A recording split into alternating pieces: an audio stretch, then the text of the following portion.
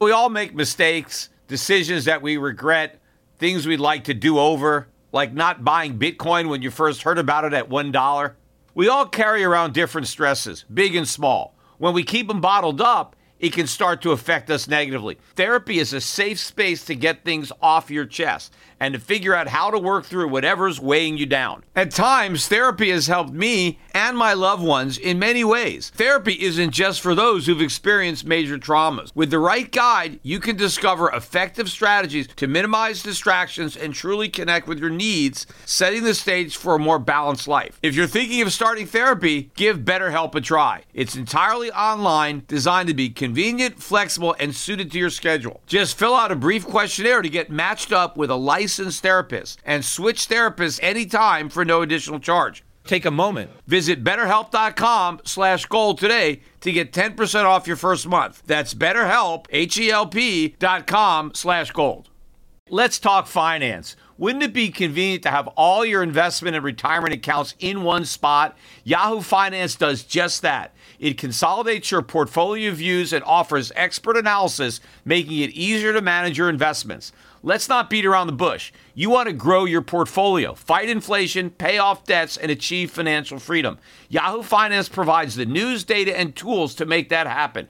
You may think you've covered all the bases, savings, researching, and investing smartly. But to truly excel, you need Yahoo Finance in your corner. A holistic perspective is crucial for success, and Yahoo Finance ensures you have it. With a massive community of over 90 million users monthly, Yahoo Finance is here to guide you on your path to financial success. For comprehensive financial news and analysis, visit the brand behind every great investor, Yahoo Finance, the #1 financial destination, yahoofinance.com. That's yahoofinance.com.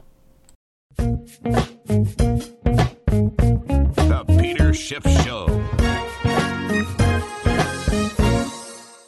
It is Friday. Today was the day of the big monthly non-farm payrolls report, which normally the markets really anticipate this number. It's the most important number of the month as far as most traders are concerned. Remember, I've been talking about the fact that in the past, people pay more attention to money supply and then the trade deficits. But over the last, 10, 20 years, it seems like the jobs numbers have been the big number, the most anticipated market-moving number of the month.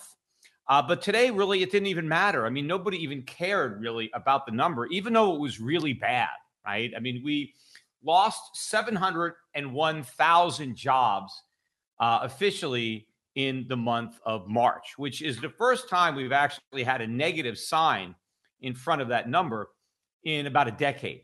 So that's big news, 700,000 jobs, except everybody knows that that number means nothing because we've lost millions and millions of jobs since the data that was used to compile that number, right, was calculated.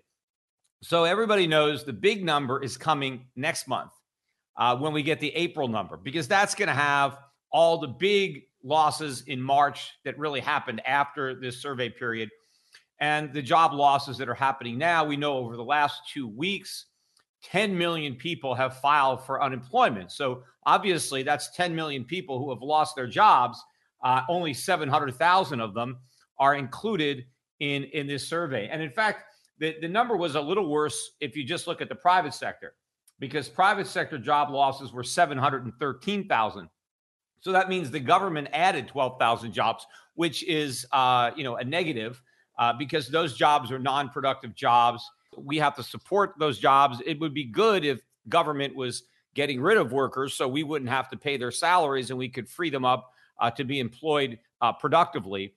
So we lost those jobs. And of course, if you look at the breakdown between the service sector and the manufacturing sector, we only lost 18,000 manufacturing jobs, which is, we lose 18,000 manufacturing jobs in a typical month. In fact, last month, we only created 13,000 manufacturing jobs. So there normally isn't a big number there, unfortunately, when it comes to manufacturing. So the big number is in the service sector, right? That's where the big job losses were. In fact, that's what the 713,000 loss was. That was in the service sector. So when you add 713,000 to 18,000, the total private sector job losses are even greater. So that means even more people were hired by government to make up for those losses. But it was the service sector that really got clobbered.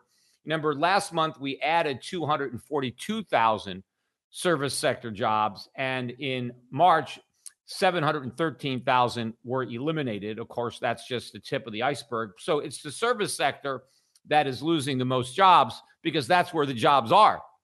And unfortunately, these jobs are not coming back. If you look at the rest of the number, although some of them will come back eventually, but a lot of them are not going to come back.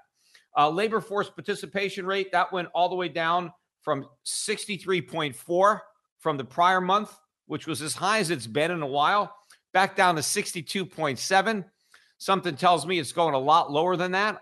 You know, we've been at 62.7 before. I think we're going to head into uncharted territory. You know, technically, when people lose their jobs, they're not out of the labor force. As long as they're still looking, they're still considered part of the labor force. So, I don't know why it dropped so much, or, because people have just lost their jobs. I mean, technically, again, unless they've said that, I'm done, I'm not going to look, they're still in the labor force. But I think a lot of workers are going to throw in the towel and are going to leave the labor force. And so the participation rate, I think, is ultimately going to go a lot lower than that. But the unemployment rate, of course, is going to go much higher. We got that at 4.4. The prior month was 3.5, so a pretty big jump. But again, nothing like the jump that we're going to get next month. We're going to see double-digit unemployment. It's probably going to rise to a level that far exceeds anything that we experienced during the Great Recession that followed the financial crisis. Now, I realize that it's not really an apples-to-apples comparison because businesses have been forced to close that might otherwise have remained open. So obviously, these numbers are very skewed.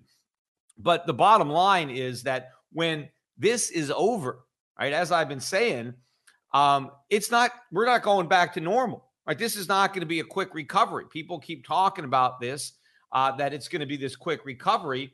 We can't have a quick recovery. And when we recover, what are we going to recover to? Because we're not going back to this booming economy. Donald Trump, again, was doing this press conference today, and he talked about how we had the greatest economy in the history of the world.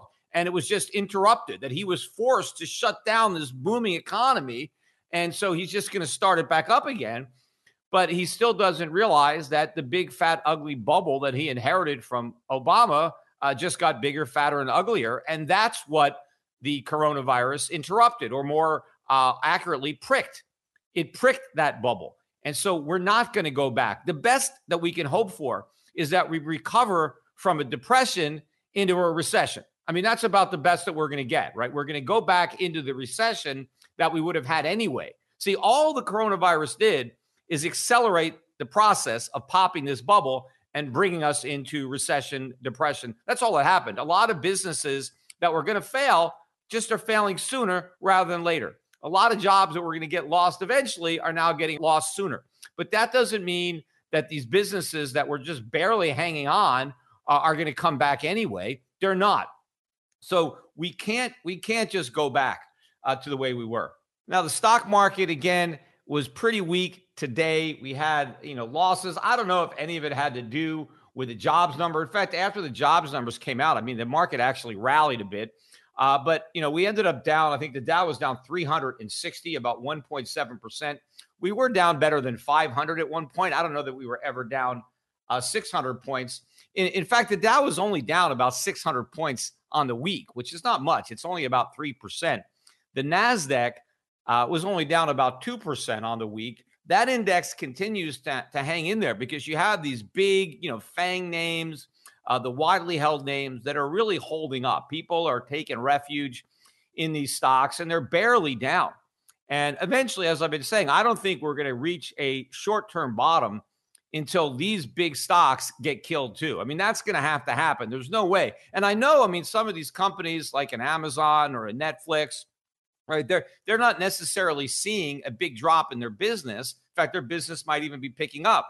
But the problem is going to be evaluation. Are the valuations justified given what's going on, given what's happening in the market? And people are going to need their money. A lot of people are going to be withdrawing money from their retirement accounts, and these stocks are going to get sold. And so eventually they're going to crack. It's just that it's taking longer for them to do so, but that's going to happen. But look at the small cap stocks, the Russell 2000, another 7% decline on the week. It had a very weak day today, down a little over 3% on Friday. The index at one point was down over 4%, so it paired its losses. But if you look at the sectors, again, that are the weakest, it's all the retailers, all the stores, the restaurant chains, the clothing stores, the financials, the banks, asset managers. All of these companies continue to get obliterated. I mean, how people cannot think this is a financial crisis when you're seeing the stress in the financials. I talked about that stock NRZ. The thing was down another 20% today. At one point, it was down 30%. When it was on its low this morning, it was down 84% from where it was in February. So, 84% in 1 month. And I'm sure that there are a lot of people who were buying this particular stock under the impression that it was conservative. After all, they were buying mortgages. They were investing in a pool of residential mortgages, and they were just collecting income, right? They weren't gambling in the stock market. They were playing it safe. They were investing for income. And I've been warning investors about this for years, that they were playing with fire with these closed-end funds. Because first of all, I've always said that, even if it's a mortgage or a loan, they're not necessarily conservative. You may not get your money back. Not all loans repay.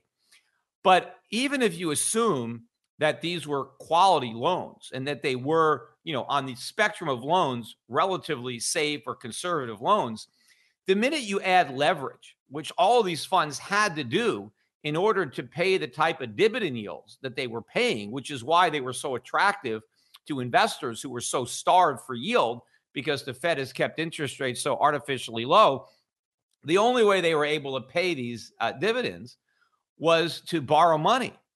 And so when you utilize leverage, any investment, even a very conservative investment, once you finance it with leverage, becomes an aggressive investment, a very risky investment. I think there's a lot of people who didn't realize how risky these investments were. I bet there's a lot of brokers who recommend these funds to their clients, closed-end bond funds or mortgage funds or REITs or things like that, under the false impression that they're safe, and they look safe, right? The prices were very stable for a long time until this month. Everything blew up, and now somebody's lost almost all their principal, and the dividends are being slashed. And so this is going to be a huge problem for a lot of people who were dependent on these dividends. And now, of course, now they need income. They're not getting dividends anymore. They have to start selling their stocks, the ones that didn't go down, in order to get the income that they're no longer receiving on that, what they thought was a conservative portion of their portfolio. But, I was watching a lot of the coverage of the jobs report, of the economy on the news. And, there was this discussion that particularly bothered me. There's a whole panel discussion early this morning, on CNBC. They had a bunch of people on there, and they were talking about the stimulus and the bailouts and the deficits. And they even asked the question, is anybody worried about this? Is anybody opposed to the big deficits? Because, when we did this the first time, there were some people that, were a little bit uneasy about it. Maybe they watched the video I put out from the Kudlow show in 2008, where Kudlow and Santelli and me, right, we were worried about the deficits and inflation and QE and all that. And the consensus of the panel was, even though some people might have been concerned in 2008, that nobody is concerned now, right? That it is a consensus, almost a unanimous opinion, that it doesn't really matter at this point, that it's so bad that nobody objects to the government borrowing money or the Fed printing money, that everybody wants the stimulus. This is what they were saying, that there's nobody out there that doesn't share this opinion, that we need more government and that the cost be damned, because it's just so important that we really have to borrow. We have to drop the money from helicopters, and nobody disagrees with that, which of course is nonsense. There are people that disagree with it. I'm one of them, and I'm not the only one. Now, it may be that the only way you get invited on CNBC is if you are part of that consensus, right? You have to agree that the government has to do something. But the reality is, the best thing they could do is do nothing. In fact, there's something better than doing nothing, and that is cutting government spending, actually doing the reverse of what they are doing now. You see, the reality is that during good times, right, when the economy is good, maybe we can afford to have extra government, right? Times are so good, we're so flush, we're making so much money that the extra burden imposed by government is manageable. It's affordable. I mean, it's still a net negative, but hey, if things are great, you can afford it. But when times are tough, we're trying to battle the coronavirus, right? Everything is difficult right now. A tolerable burden becomes an intolerable one. So the best thing the government can do, if the government really wanted to help, the government could cut spending. The government could ease the burden that it places on the economy. And by reducing its spending, it will free up resources that the private sector can now use, resources that were previously being diverted to government. So in other words, the only thing that the government could actually do to help is the opposite of what they are doing. What they are doing now is increasing the burden by spending more, borrowing more, printing more. So yes, there are people that disagree, that know that this is wrong. And in fact, there is one person, actually, I got to take it back. Although I saw him, he was on Fox. Stuart Varney was interviewing him. And that is Art Laffer, the guy who famously welched on his bet with me, where he bet me a penny and a note when he said there was no recession coming in 2006. And I said we were going to have a collapse. But Art Laffer is criticizing, and I'll give him credit for that. I mean, he's still talking about what a great job Trump has done, and I disagree with that. But he is very critical of the stimulus and the bailouts, and he is correctly stating that it will make it worse, which it will. He's saying it will slow down the recovery and deepen the recession, which is 100% true. And what Art Laffer said on Fox is that government spending is taxation, which it is. When the government spends money, where does it get that money? From the public. It doesn't matter if it just prints it, the public still pays because it pays through inflation. It's through a diminishment of their purchasing power. He kept saying to Stuart Varney, there is no free lunch, which is exactly what I've been saying. There's no free lunch. Who is paying for this lunch? The American public.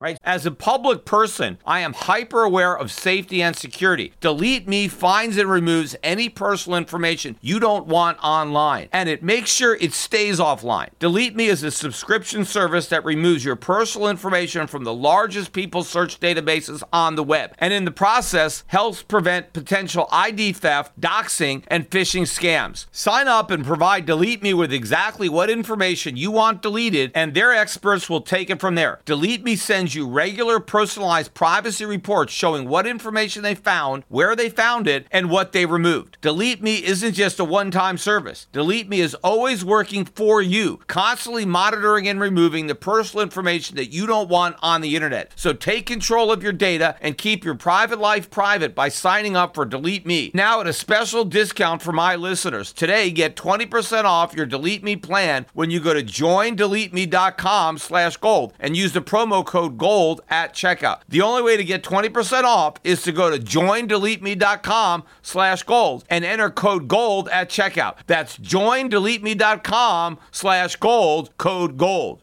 In my early days, I faced a pivotal moment in my career.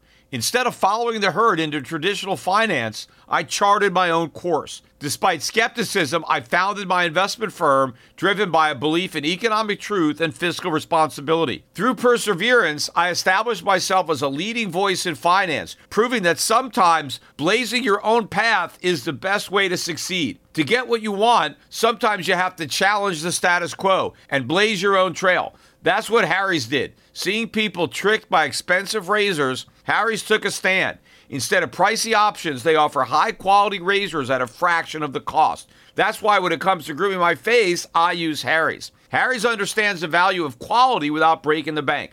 Their razors provide a smooth shave every time, and their shaving gel leaves my skin feeling refreshed and moisturized. So don't settle for the status quo. Blaze your own trail with Harry's. Get started with a $13 trial set for just $3 at harrys.com/gold. That's harrys.com/gold for a $3 trial set. Traffic jams, tailgating, pile-ups. Ugh, the joys of driving. How could it get worse? The federal government wants to have a say in what you drive. That's right. The Biden administration's EPA is pushing mandates that would ban 2 out of every 3 vehicles on the road today. Don't let Washington become your backseat driver. Protect the freedom of driving your way. Visit EnergyCitizens.org. Paid for by the American Petroleum Institute. So when people say the government has to do something, do what? What can they do? They don't have anything that they don't first take. So what you're saying is, in order to help the economy, the government has to take money from some people and give it to other people. Well, how is that going to help the economy? I mean, you can argue maybe it temporarily helps the people who get the money, but what about the people who lose the money? The government can't help somebody without hurting somebody else. Who are they hurting, right? And if this is a recession and, we're worried about businesses, maybe it's businesses, maybe it's the employers that we're hurting the most. And if we're worried about job losses, does it make sense to help the workers, but to hurt their employers?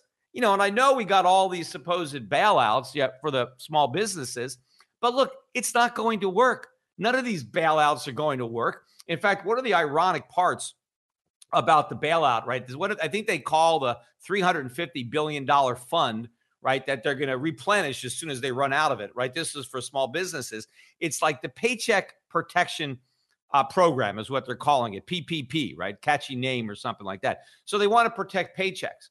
And the way they're doing that is that you can borrow the money, and as long as you use like 3/4 of it, supposedly for payroll, then if you don't fire anybody or actually rehire some of the people you fire, because you're allowed to fire people, you just have to hire most of them back, I think by the end of June. I forget the exact date. So you can still fire people and not, you just got to hire them back, right? Then you don't have to, repay the loans. But here is a key element of this that nobody's talking about. I mean, in fact, I've never heard anybody talk about it, except you're going to hear me talk about it. And maybe this is the first time anybody's heard about it. But one of the elements of these business loans from the Small Business Administration, right, is that the business owner does not have to post any collateral for the loan, nor does he have to personally guarantee the loan, which he may normally have to do for a small business loan. So in other words, the only recourse the government has to get the money back is to the business. Well, what if the business doesn't survive? What if it shuts down? Well, then they're never going to get the money back. And that's what's going to happen to a lot of these small businesses, whether it's by design or just, by circumstance.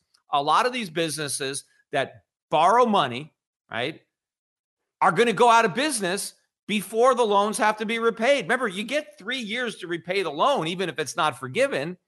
But assuming that you haven't fired anybody, that may be one of the reasons that you do go bankrupt. You see, it is very dumb for the government to condition these loans on not firing anybody, right? Because you're creating a perverse incentive for a business not to cut costs at a time where cost cutting could be the only thing that allows that business to survive, right? You're talking about a big decrease in demand for services. And so when that happens, businesses need to react. They need to cut their overhead, cut their costs.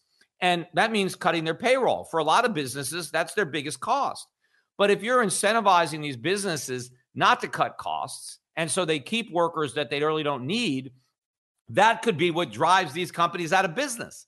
And once they go out of business, well, now all the jobs are gone, so none of the payrolls were protected. I mean, maybe if you allowed the businesses to fire some people, they could save the jobs of others. But if they don't fire anybody and that drives the company into bankruptcy, then everybody gets fired. But now the government doesn't get any money back. So the paychecks aren't protected. They're all lost.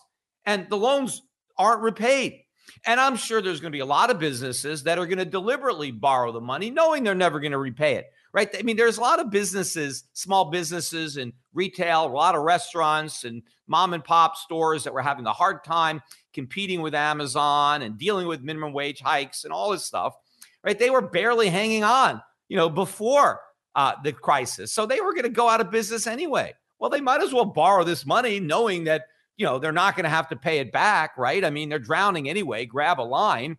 And so this is what's going to happen. I mean, the government doesn't even stop and think. They were saying that the reason they don't want any collateral or any personal guarantees is because they want to streamline the loan process, right? They don't want to bother to make sure that anybody could actually pay these loans back. They just want to make it really easy for people to get the money. So these are not really loans. They're basically gifts. I don't think anybody is going to repay these loans. Either they're going to stay in business, right? They're not going to fire people, and then they're not going to repay the loans, or they're going to go out of business. They're going to fire everybody, and they're not going to pay the loan. So this is all debt. This is money that's just going to go away. But more importantly is by forcing businesses to retain workers longer than they may otherwise have kept them on payroll, the government could force businesses to go bankrupt that actually might have survived, which is another reason that they're going to make this thing worse. And in fact, I was watching Nancy Pelosi came on CNBC today with Jim Cramer. And, of course, Cramer was, oh, yeah, this is great. Well, he was congratulating her on passing this stimulus bill, this $2.2 trillion bill, which is going to make everything worse, right? There's no reason to congratulate her on that. And she already mentioned, let the cat out of the bag, that she already wants to extend the 4 months of extra supercharged unemployment benefits to everybody, including the gig people and the self-employed. That extra $600 a week, she wants to already extend that from 4 months to 6 months, which I've been saying they're going to extend it. I mean, at a minimum, they're going to extend it 8 months, right? Because it's 8 months until the election. And so there's no way that they're not going to keep that gravy train going to the election, because nobody wants to be the guy that votes against the $600 a week, because they know that the voter is going to go into the voting booth and not vote for that guy. They're going to vote for whoever is giving them that money.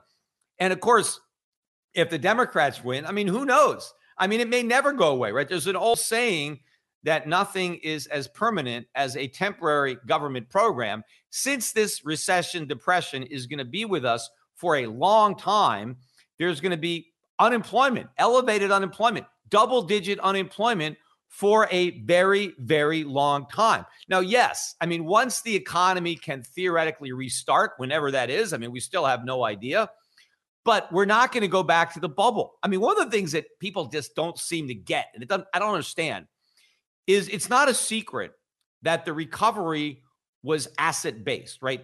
Ben Bernanke came out and told everybody that, as if they didn't know, that the goal of QE 1, 2, and 3 was to cause asset prices to rise, stock prices to rise, real estate prices to rise. That was the goal, right? Because they wanted to create a wealth effect. They wanted to build a recovery on a foundation of wealth, of paper wealth, which was a mistake, because that's why we had the financial crisis, because we had a phony housing bubble that made people think they were richer than they were. And so that was a fake recovery. And so now they wanted another fake recovery, right? They didn't want a real recovery because that involved actual sacrifice. So instead, they just chose the easy route to inflate a bigger bubble than the one that popped. But now that that bubble is popped, now that stock prices are collapsing, right? Now that real estate prices are going down, so the very foundation of the recovery has collapsed. Well, how can we go back to it? If the foundation has collapsed, there's nothing to go back to. It's not there anymore. It's not like when we go back to work, the stock market's going to come roaring back. The real estate market's going to come roaring back. We are early in the bear market, right? This is a bear market in stocks. It's a bear market, I think, in real estate. So American households are going to see their wealth diminishing. So the wealth effect is going to work in reverse. So how can we have a recovery when there's nothing to recover to? We can't reflate the bubble. The Federal Reserve has no more rabbits in its hat. I mean, that's it. So we can't do what we did before. We would have to have a completely new approach, which of course we don't have. We're not trying something different. We're not trying to allow a real foundation to be built on savings and underconsumption and investment. We're not making government smaller to enable that to happen. We are repeating all the mistakes that inflated the bubble and that left this phony economy so vulnerable to this collapse. Now, another ironic story, I just read this yesterday. Standard & Poor's, right, came out and they reiterated the U.S. credit rating at AA+, and they said their outlook is stable. Now, first of all, why even reiterate it? Why now? I mean, why go out of your way to reassure everybody that the U.S. government's credit rating is, top notch, right? I mean, my point is that why go out of your way? I mean, what would be the point of Standard & Poor's coming out and just reassuring everybody that the U.S. credit is still sound and that they're not worried? And obviously, they know that people must be worried, and so they got to come out there for PR, right, and just remind everybody that the U.S. government is fine and that there's nothing to worry about, right? Even though we're borrowing all this money, right, our debt to GDP is probably about to surge to maybe 150 to 200%. I mean, within a year or two. I mean, maybe within a year, less than a year, we'll be at over 150% because we're going to see a 15, 20, 30% contraction in GDP. And at the same time, we're going to see an explosion in the national debt, maybe as large as that. I mean, so our credit quality is imploding, right? And that's the time that Standard & Poor's picked to come out and say, nothing to worry about, right? Everything is fine. Clearly, I think maybe the U.S. government pressured them a little bit, right? Knowing, right, the situation. Hey, you guys better come out and just tell everybody how great we are. Because remember, it was in 2010 that S&P downgraded the U.S. Treasury market from AAA, which is where it had always been, to AA plus, right? And that was like a major thing, right? And they did that in 2010 based on the QE program then and based on the amount of debt. If you go back and look at what S&P said at the time that they downgraded the U.S. Treasury market, it was because of the big deficits that were being run up after the financial crisis. And because of that, they were concerned, and rightly so. And so they moved U.S. debt down one notch, right? I mean, I think they should have moved it a lot lower, but they moved it down one notch. And I mean, all hell broke loose. I mean, the government came out and punished them. I think they ended up getting fined. I mean, not specifically for that. They came back and they fined them. They, had to do with ratings on the mortgage market, but the government found a way to punish S&P, right, for downgrading the U.S. Treasury market without coming out and saying this is why we're doing it. Because I think the agencies that didn't downgrade the U.S., like Moody's or Fitch, nothing happened to them, right? They had the same BS ratings on mortgages that S&P. The only rating agency that got punished just happened to be the only agency that downgraded the U.S. government. I mean, coincidence? I don't think so. So anyway, I said at the time, after they got punished, I said, and years ago, I said, that's it. S&P will never downgrade the U.S. Treasury market again, ever. No matter how much it's deserved, they won't do it. And in fact, now they're probably the U.S. government's lapdog. Because I bet they got a call, somebody at S&P got a call from somebody in the Trump administration, said, now would be a good time for you to come out and reiterate that you're not worried about anything, that you don't even have a negative outlook, that not only are you not, adjusting our credit rating, but you're not even considering a downgrade. You're not worried at all, right? I mean, I'm surprised they didn't upgrade us back up to AAA, right? I guess maybe that would have been too ridiculous to be believable. So to try to maintain the pretense that there's no collusion going on, they came out and said, no, we're AA plus. But look, the reality is U.S. Treasury bonds are junk, right? I mean, it doesn't even matter what the rating is. They're junk. Now, I know there's a lot of people that say, well, we really shouldn't even rate them because the government's not going to default, right? The U.S. government is borrowing in its own currency, and so it's always going to pay. And so what's the point of even rating U.S. Treasuries? Because they have an unlimited checkbook, and they're never going to default. Well, the purpose behind rating a sovereign nation that borrows in its own currency takes that into consideration. What the rating agencies are supposed to look at is not just default as an option, but inflation as an option, right? That is a primary consideration when it comes to the credit quality of a sovereign government, right? I mean, if the Zimbabwe government was selling Zimbabwe government bonds in its own currency, would you rate it AAA? Right? Well, they're never going to default. I mean, you're going to get all your Zimbabwe dollars back. Of course, you couldn't put a AAA rating on it because you're going to get back money that doesn't buy anything, right? So that's what S&P is supposed to consider when it looks at any sovereign, whether it's Japan, whether it's the Eurozone, is the quality of the currency that the lender will be repaid in. And if there are too much debt for the tax base to handle, right? If governments are running debts that are too high relative to GDP, where that the only way to avoid default is to inflate, you are supposed to incorporate that risk of inflation, that risk of purchasing power degradation into your rating. So how can S&P not be making that adjustment now? It is impossible for the U.S. government to repay the debt without massive inflation. And in fact, the only way the U.S. government can avoid massive inflation is to default, right? Those are the two alternatives. Now, if they default, obviously that's a big loss to the creditors. They're not going to get repaid. And if they inflate, that is a huge loss to the creditors. There is no way the United States government is going to pay back its creditors with money that has purchasing power equal to the value when the loans were made. So the rating needs to be adjusted lower. It needs to be much lower. How can anybody who's being objective? But clearly, S&P is not. They are not objective. Remember, S&P also had AAA ratings or AA ratings on mortgage bonds that failed. In fact, even the riskiest tranches of the subprime mortgages that were packaged up and the CMOs that went to zero, even those had investment grades on. I mean, they had low, they were triple B minus, right? But they were rated something. I remember back then I was saying they should be rated F because they were going to fail. I could see that, and I didn't even analyze it. I just knew enough about the mortgage market and the housing market to know that those debts had no chance of being repaid. Yet S&P was still putting investment grade ratings on these bonds. And I think they were doing that because they were getting a lot of business. They were getting paid to rate these bonds. They knew if they didn't put the ratings on them, then they weren't going to get hired. So yes, I mean, there was a lot of self-dealing there.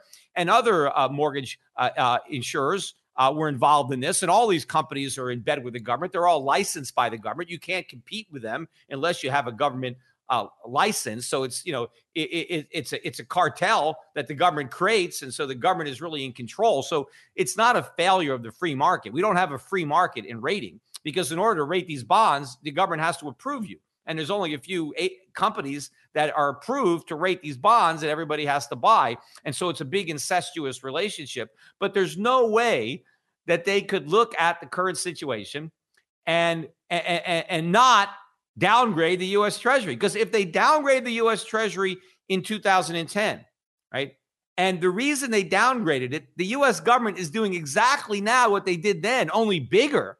The deficits are skyrocketing much more now. So why were they a problem in 2010, yet doing more of it isn't a problem now, right? We have much more debt now than we had in 2010, and we're adding more debt at a faster rate, right? So again, the only reason it's not a problem now is because they're too afraid to speak up because the government already punished them when they did it the last time, and so they learned their lesson. The government got their mind right.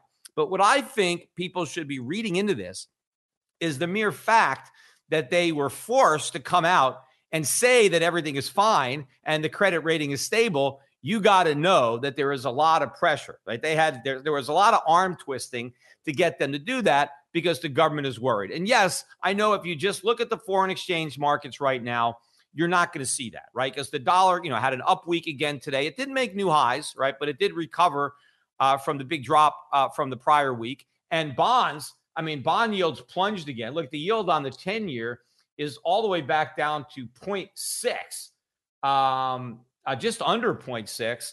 And the 30-year yield is slightly better than 1.2. So, we're still, above 1 in the 30-year, but these are still very low yields. By the way, the short-term stuff no longer is sporting a negative nominal yield. The 30-day bills are back up to 0.06. And the 6 months are up to 0.13. Still minuscule, but those numbers had negatives in front of them at one point last week.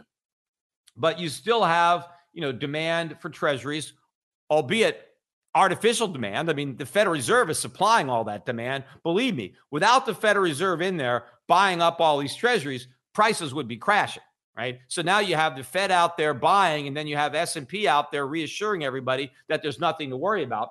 And yeah, the dollar was a little stronger, but this is all temporary, and a lot of people are out there talking about this big dollar shortage and the dollar is going to go up. Look, there is no dollar shortage. There is a glut of dollars, and the glut is going to get bigger and bigger. Now, yes, there are a lot of borrowers outside the United States that have dollar-denominated loans. And some of those loans are probably needing to be repaid now, right? Not all of them. Most of them aren't maturing now, but there's probably some debt. And there are probably some companies that are scrambling to get dollars to make these payments. And maybe their businesses have been interrupted, so they're not earning as many dollars as they were because of the disruption in the global economy. So yes, on a short-term basis, there's going to be a liquidity squeeze, and that is going to work in favor of the dollar. But it's only a matter of time until that passes. And ultimately, the dollar debt is not going to be a problem for the debtors. It's going to be a problem for the lenders. Because, see, once the dollar really starts to fall, and it's going to fall, it's going to drop like a stone, the least of anybody's worries is going to be their dollar debt. It's going to be the people who are owed dollars that are going to be scared. They're going to be the ones that are worried because they're going to be watching the value of their assets evaporate. See, the loans aren't going to be a problem. Once the dollar starts to collapse, then the loans are basically forgiven, right? All these foreigners that have dollar loans, when the US dollar starts to plunge relative to the currencies that they're earning in their businesses, it's like their loans are being forgiven. So that's not going to be a problem in the long run, right? I think companies that make it through this short-term problem regarding their dollar debt, there's a lot of light at the end of this tunnel, because once we get through the dollar rally to the dollar collapse, the dollar debt is going to take care of itself, right? It's going to be inflated away. So it's going to be the lenders that are going to have a problem. It's not going to be the debtors, right? It's going to be the people who are going to watch the value of their loans that they own, implode. Now, I think that's pretty much what I had in mind. But I think the big takeaway from what happened today is just a complete lack of understanding on the part of just about everybody who is covering the markets and the economy regarding the nature of what's going on, right? And not understanding the nature of the economy prior to the crisis. See, everybody is just focusing on the obvious, right? We're shutting down the economy. We're ordering people to stay home. And clearly, yes, that is going to do damage, right? Any healthy economy would have a problem with that, right? And so that is what's obvious. But what's obviously not so obvious to a lot of people is the condition of the economy before this happened.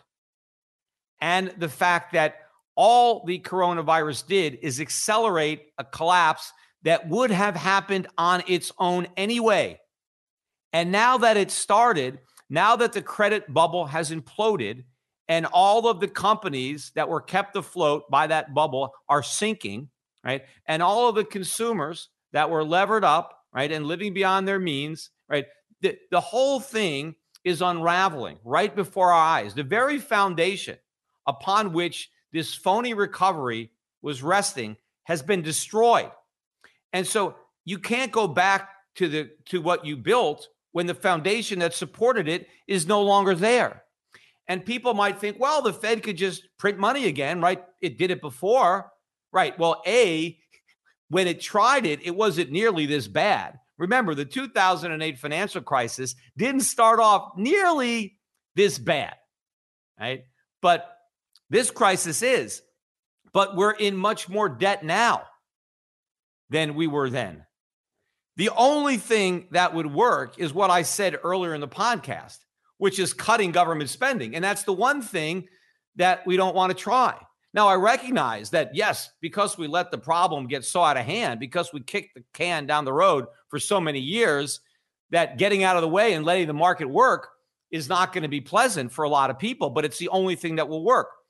I talked about it on this podcast in the past, but the last time the government actually did it right was in 1920, right? Nobody has ever heard of the Great Depression of 1920. And the reason is because it didn't happen. See, everybody knows about the Roaring 20s, but they didn't roar. They almost didn't roar because the 20s started out with a sharp economic contraction. And this had to do with the end of the First World War. And, a lot of the war was financed with new taxes, and the Federal Reserve helped finance it. And so there was a lot of debt and some money printing.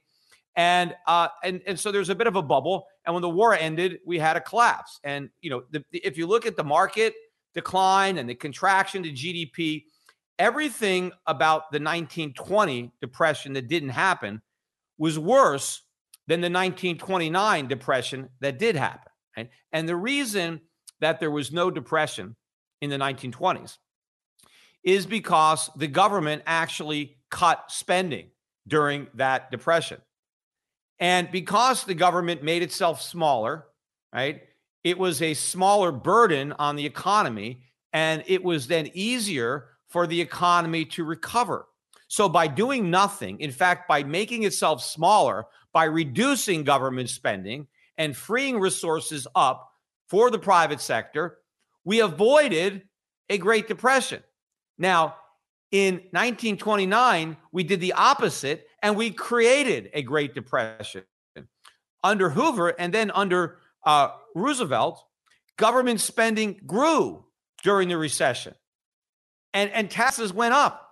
Yes, government spending went up more than taxes, but the government became bigger. It became more involved, a bigger burden on the economy, and that weighed down the economy. That kept it in depression. That prevented a more rapid recovery, which otherwise would have happened, which is exactly what happened in 1920 because the government didn't do anything. In fact, the economy turned around so quickly, they didn't have time to do anything.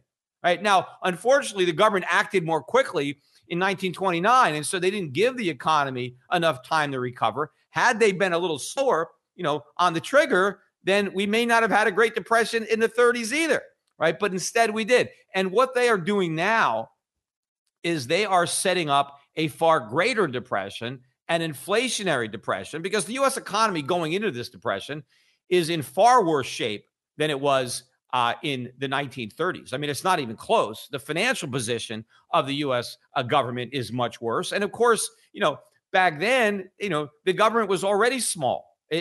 Taxes were an afterthought. We had a vibrant industrial economy. Now we have an economy dependent on welfare and redistribution. We have an enormous welfare state to support. We have all kinds of people who are living off of government, dependent on government. So we are in a night and day situation, and the government is making much bigger mistakes. Nothing has been learned from the past, and everybody agrees, right? Everybody whose opinion counts agrees that this is the right thing to do, that expanding government, making government bigger when the economy is weak and can't afford it is the right thing to do, that going deeper into debt when you already have too much debt is the right thing to do. In fact, ironically, I forgot to mention this when I was talking about those small business loans. It's actually easier to get one of these loans because you have to go down to your bank, right? If you want to get one of these loans. And if you already have a relationship with a bank where you already have a loan, it's much easier for you to qualify. So the businesses that are already in debt and owe money they can't repay, those businesses can borrow money even easier. But if you're a small business that has no debt, it's a lot harder for you to qualify for these loans. It's going to take you a lot longer to get the money because the mechanism to transmit it isn't there. So ironically, the government is helping the most overly indebted businesses go deeper into debt, while the ones that are actually creditworthy are going to have a harder time getting the money. But when you have everybody agreeing that this is the right thing to do, that we need more debt, we need more government, and that helicopter money, dropping helicopters, money not from helicopters. See, they're actually on television saying we need the B-52 bombers. See, the helicopters aren't even big enough. We need to drop so much money on this economy that we need B-52 bombers to drop it, right? When you have everybody agreeing that this is sound economic policy, and the only people who disagree, people like me, are completely absent from the conversation, right?